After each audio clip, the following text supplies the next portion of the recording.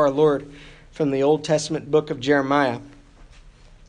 The prophet said, "Behold, the days are coming, says the Lord, when I will make a new covenant with the house of Israel and with the house of Judah, not according to the covenant that I made with their fathers in the day that I took them by the hand to lead them out of the land of Egypt, my covenant which they broke, though I was a husband to them, says the Lord. But this is the covenant that I will make with the house of Israel after those days, says the Lord. I will put my law in their minds and write it on their hearts. And I will be their God, and they shall be my people. No more shall every man teach his neighbor and every man his brother, saying, Know the Lord, for they shall all know me, from the least of them to the greatest of them, says the Lord. For I will forgive their iniquity, and their sin I will remember no more." Lord, would you bless the reading of your holy word to our hearts and to our minds. And Lord, would you bless us as your people through your word. Instruct us, we pray, and help us to follow as you lead. In the name of your Son, Jesus, we pray. Amen. Despite what you might be thinking or what you might have heard, the new covenant is really the fulfillment of the old covenant. It is not God's plan B for his people. It's not as though God said, well, my old covenant didn't work, so let's try something new. The new covenant is actually the fulfillment of the old covenant. It is what God was intending all along. In fact, no one in the Old Testament was saved by keeping the law. That's not what the old covenant was intending to do. It was not intending to give people commandments and rules so that by obeying them they might be saved. It was actually a teaching opportunity for God's people. Again, no one in the Old Testament was saved by keeping the law. No one. Not ever. No man can keep the law and earn righteousness before God. When we completely separate the new covenant from the old covenant, we end up with a theology that is very unbiblical, and as a result, it's very unhealthy and really unhelpful to us, because what ends up happening is things in the scriptures are being compartmentalized, and we're not seeing the relationship of this to that. We think this has nothing to do with that was happening back there.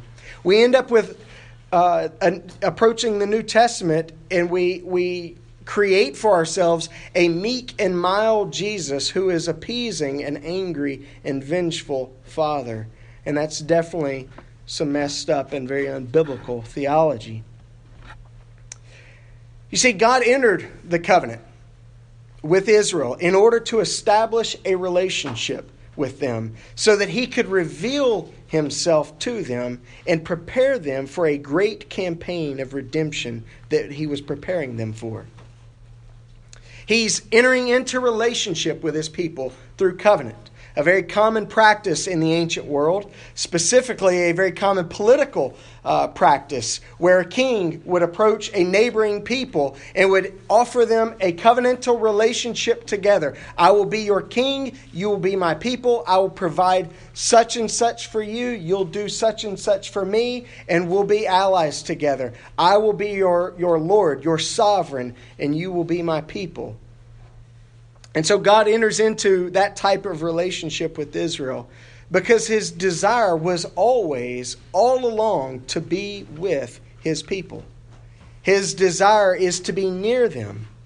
You find that in the book of Genesis. You find it all the way later on in the book of Revelation. I will be their God and they will be my people. Speaking of that proximal relationship that he wants to have with them. And so what does God do? He does what he always does. He intruded. He intruded into their lives. Just like, whether we like it or not, he intrudes into our lives.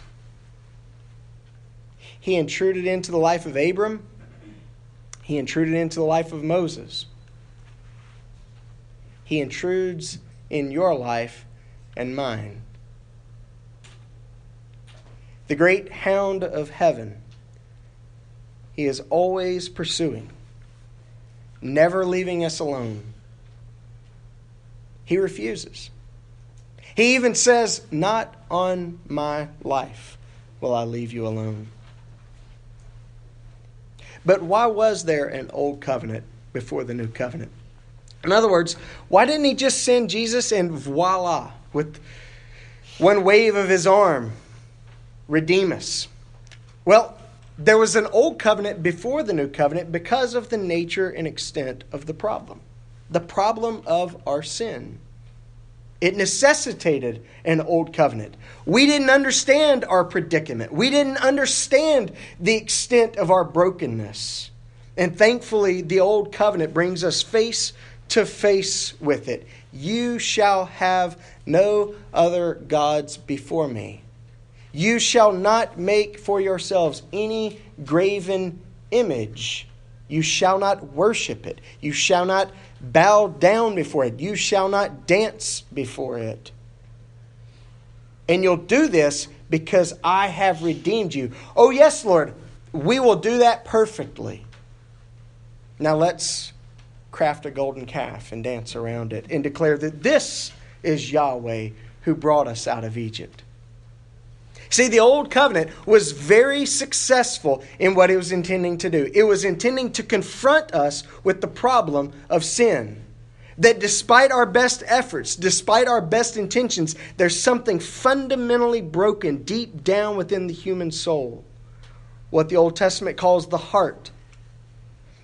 The old covenant brought us face to face with who God is, with what it means to be in relationship with Him, and what it means to live in proximity to Him. You are on holy ground. Take your shoes off. You are to be a holy people. Cleanse and sanctify yourselves. But it also showed us just how fundamentally broken we are. It presented the problem. It exposed our conundrum. God wants to be near us. We would like to maybe be near Him. He's done good things for us. He's made us to know Him. He's rescued us from certain circumstances. He's saved us from our enemies. Sure, we would like to be in a relationship with Him. But there's something deep down within the human heart that says, I will not submit to you. I will have my own way. Despite God's grace. That's what the Old Testament, the Old Covenant, was presenting to us. The problem of sin. The conundrum of the human heart and soul.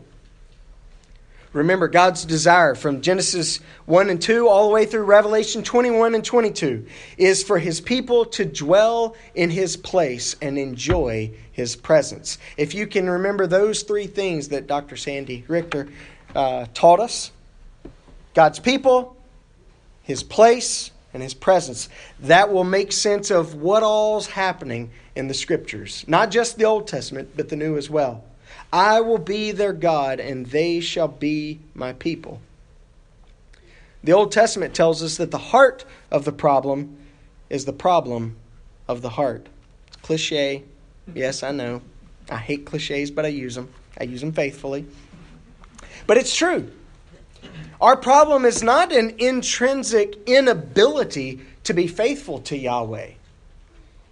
Sure, we can be faithful to our spouse, as the Ten Commandments call us to. Sure, we can tell the truth and not lie against our neighbor.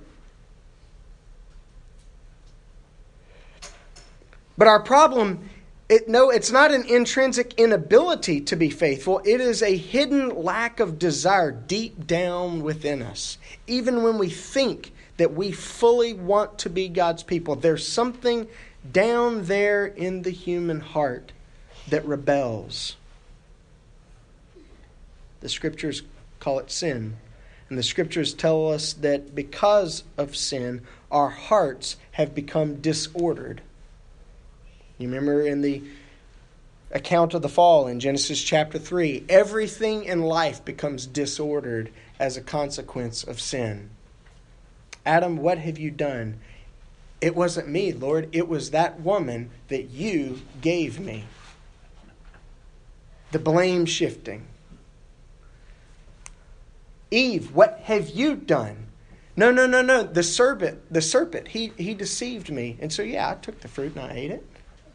So what, Lord? What are you going to do about it? Even all of creation groans for the restoration, for the redemption of the world in Christ. Because all of creation has been disordered by sin. So much more so the human heart has become disordered because of our sin. I keep using this term heart, and it's a very common term in the Old Testament. But what is the heart? It's not merely the seat of the emotions. It's not just about our feelings. That's typically how we refer to the heart nowadays. We're very, very Greek in that way. We think of the heart as just where we have our feels. But that's not what the Old Testament meant by the human heart. It is the core of our being. It is the center, the control center of the human person, really the center of our personality. It's where everything comes from. That's why Jesus said, out of the abundance of the heart, the mouth speaks. It's not what we put into our bodies that contaminate us. It's what's already in there. It's our heart that contaminates what we do. From the heart springs our thoughts in the Hebrew world. From the heart springs our emotions, our behaviors, our works and our words, our actions and reactions, our intellect even. In the Hebrew world, you think with your heart because that's the core of who you are. Our intellect, our passions, our desires, our will. It's all found within the heart, the center of who we are on the inside. Really, all of who we are comes out of the heart in the Hebrew world.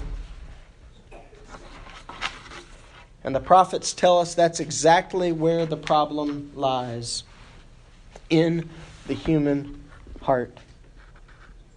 The New Testament writers put the problem a bit differently. Writing to a Greek-speaking world, the world of their contemporaries, they declare the problem lies in our mind. Greek-thinking people are very different than Hebrew-thinking people.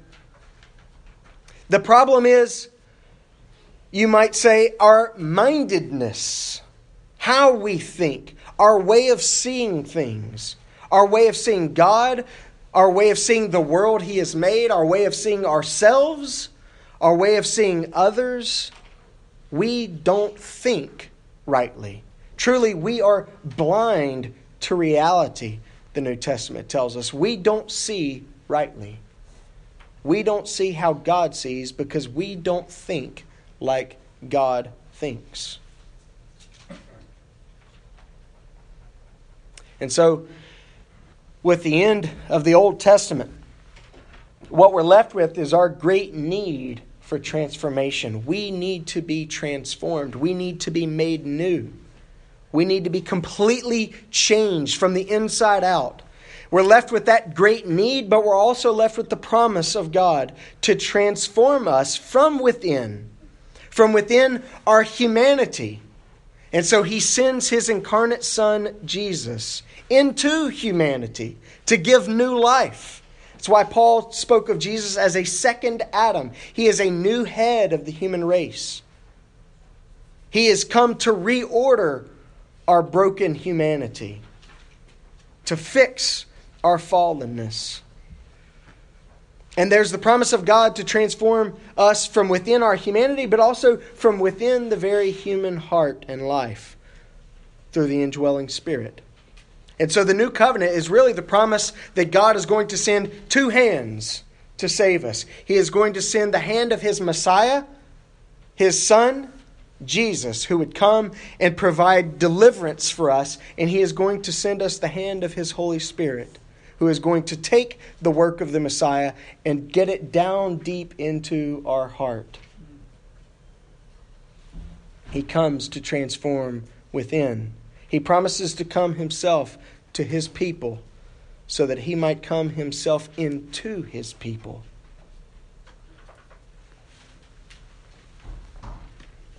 Again, the prophet Jeremiah.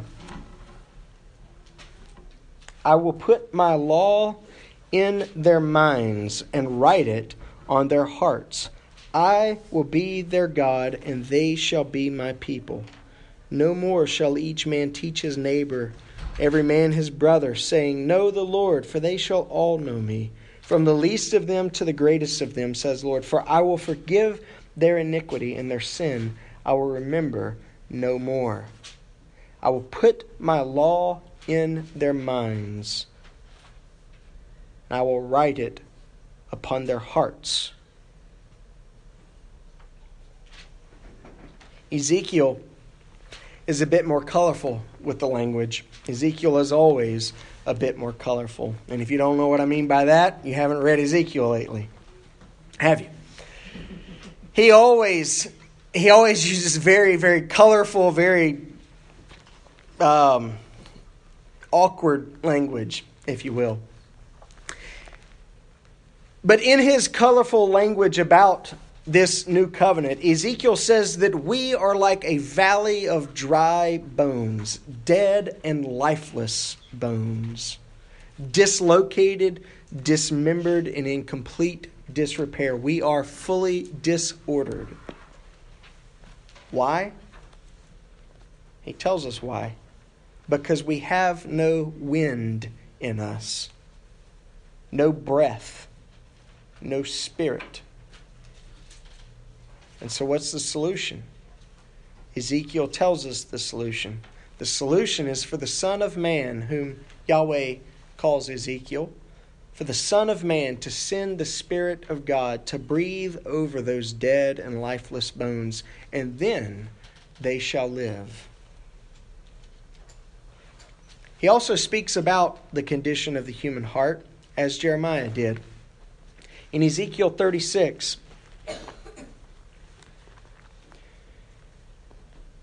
beginning at verse 23, we read, I will sanctify my great name, which has been profaned among the nations, which you have profaned in their midst. And the nations shall know that I am the Lord, when I am hallowed in you before their eyes. Again, the work of God within us. For I will take you from among the nations. I will gather you out of all countries, and I will bring you into your own land. And here it is. Then I will sprinkle clean water on you, and you shall be clean. I will cleanse you from all of your filthiness, from all of your idols. I will give you a new heart and put a new spirit within you. I will take the heart of stone out of your flesh, and I will give you a heart of flesh. I will put my spirit within you and cause you to walk in my statutes, and you will keep my judgments and do them. Then you shall dwell in the land that I gave to your fathers. Then you shall be my people, and I will be your God. The problem with humanity is the brokenness of the human heart. And that is the problem that the old covenant exposed to us, and that is the problem that the new covenant intends to fix in us. The brokenness of the human heart. The promise of the new covenant is a new heart, a new mind, a new life, really. As Switchfoot put it back when I was a teenager, it was a new way to be human. That's God's intention for us, to show us what redeemed humanity looks like. That's what Jesus is. He has redeemed humanity.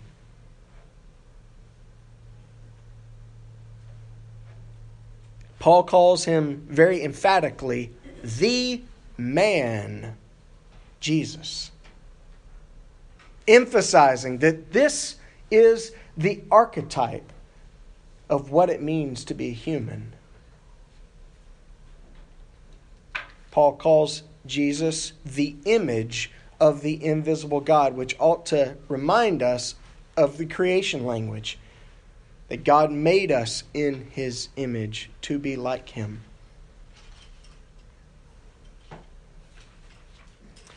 God's promise is an inner work of transformation through an inner presence of his Spirit.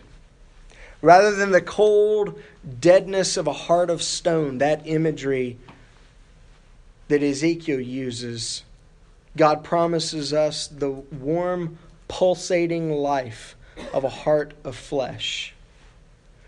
Rather than the dead, watery stagnation of a reservoir, He promises us a river of living water. That's Jesus' language when He spoke of the Holy Spirit, welling up within our souls. A river of life. That's creation talk.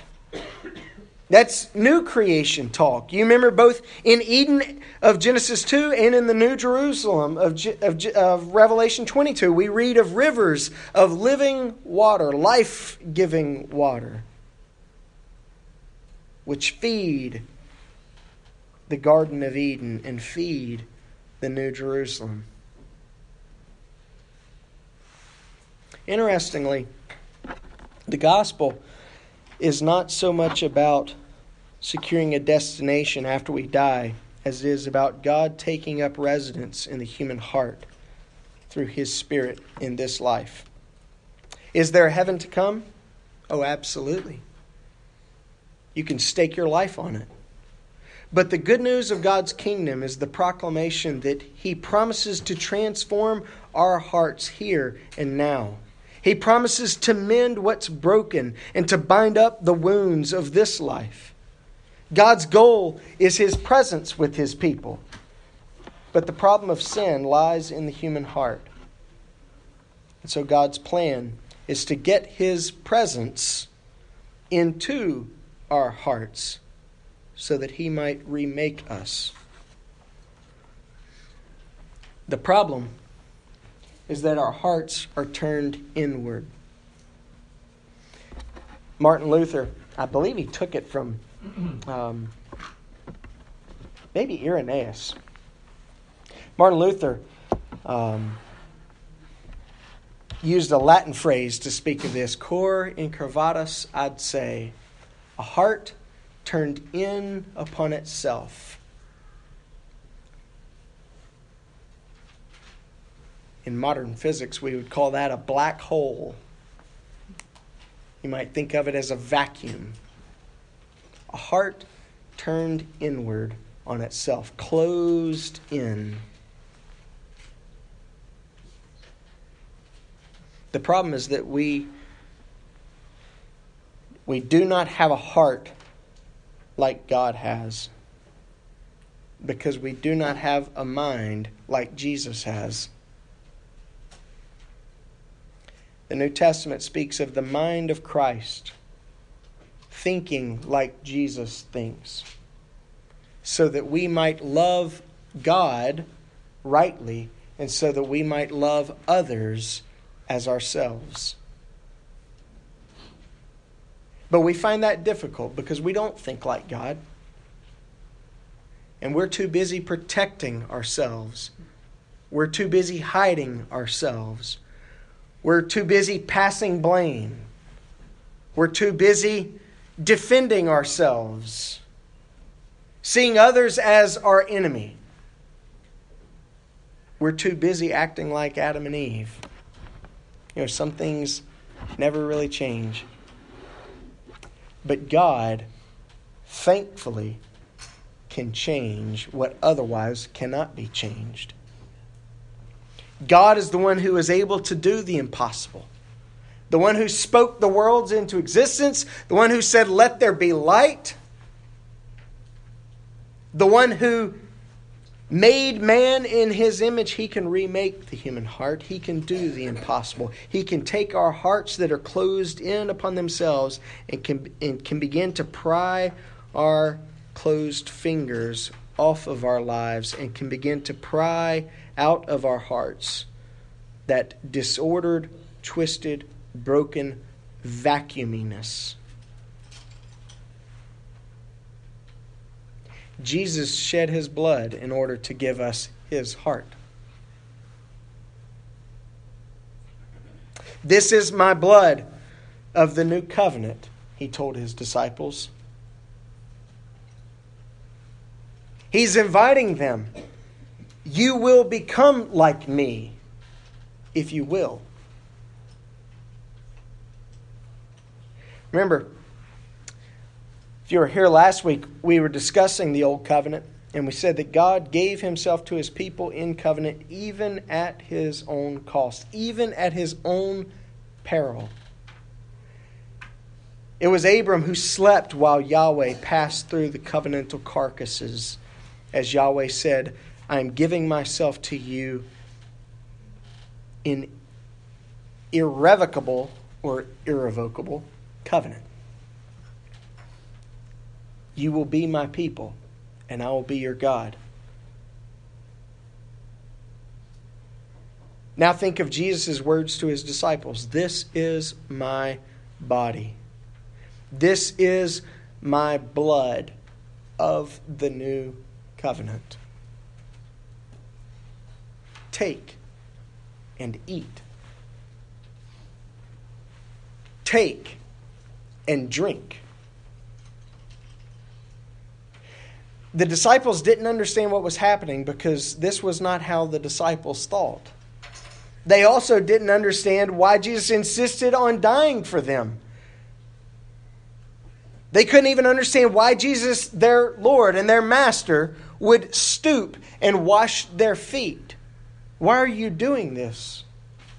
This is silly. This is not your place. That is not your position. What they didn't understand was that this self-surrender, this self-humbling and self-giving, that this self-sacrifice is really at the heart of who God is. This is how God thinks of others, even at his own cost. You'll never go to the cross, Peter rebuked Jesus. Never.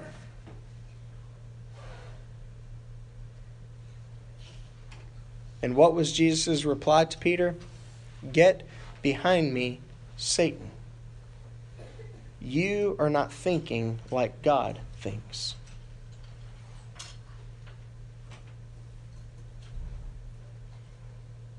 Let this mind be in you, which was also in Christ Jesus, who being God himself did not consider it robbery to be equal to the Father, but he made himself of no reputation, forgettable, taking the form of a bondservant and coming in the likeness of men just like us, and being found in appearance as a man, the Apostle Paul says, he humbled himself and became obedient even to the point of death, even the death of the cross.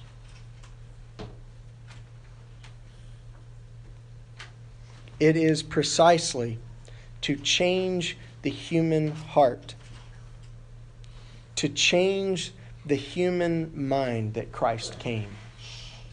He came for nothing less than that. It is precisely to change the human heart and to change the human mind that the eternal Son of God became a human himself. This is the good news. This is the gospel. This is not some tack on. This is not some alternate ending. Christ has come to undo the works of the fall, to undo the destruction and to undo the disorder of sin. He has come to reorder our hearts and all of our lives, to reconstruct his image in us. And this is the promise that he makes to us, to you, to his people. Not that one day in heaven everything will be sorted out, but here and now on earth, God can transform your heart. He can change your mind.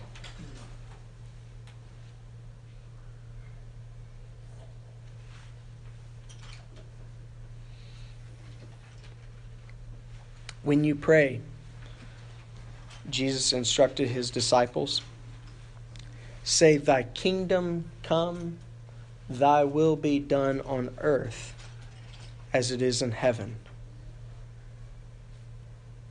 That prayer is for the concrete work of God's Spirit to be done in our hearts, in our lives, in our midst as the church.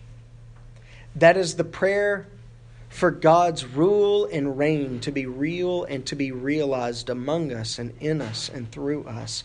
Your kingdom come. Your will be done on earth just as it's done in heaven. That's not wishful thinking. And that's not theoretical escapism. That is prayerful surrender. And that is what the Scriptures call us to. To surrender ourselves, to give up control of our lives, to change our minds,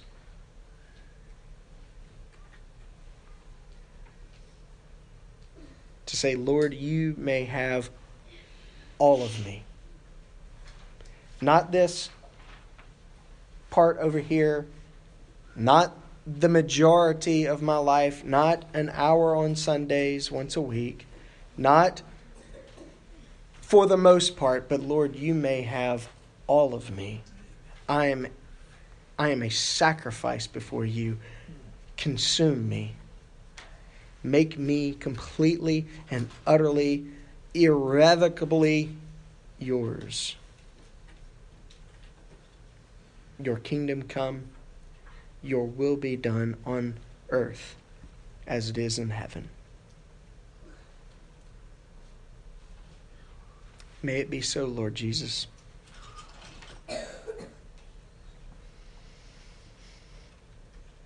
We pray that you would work among us,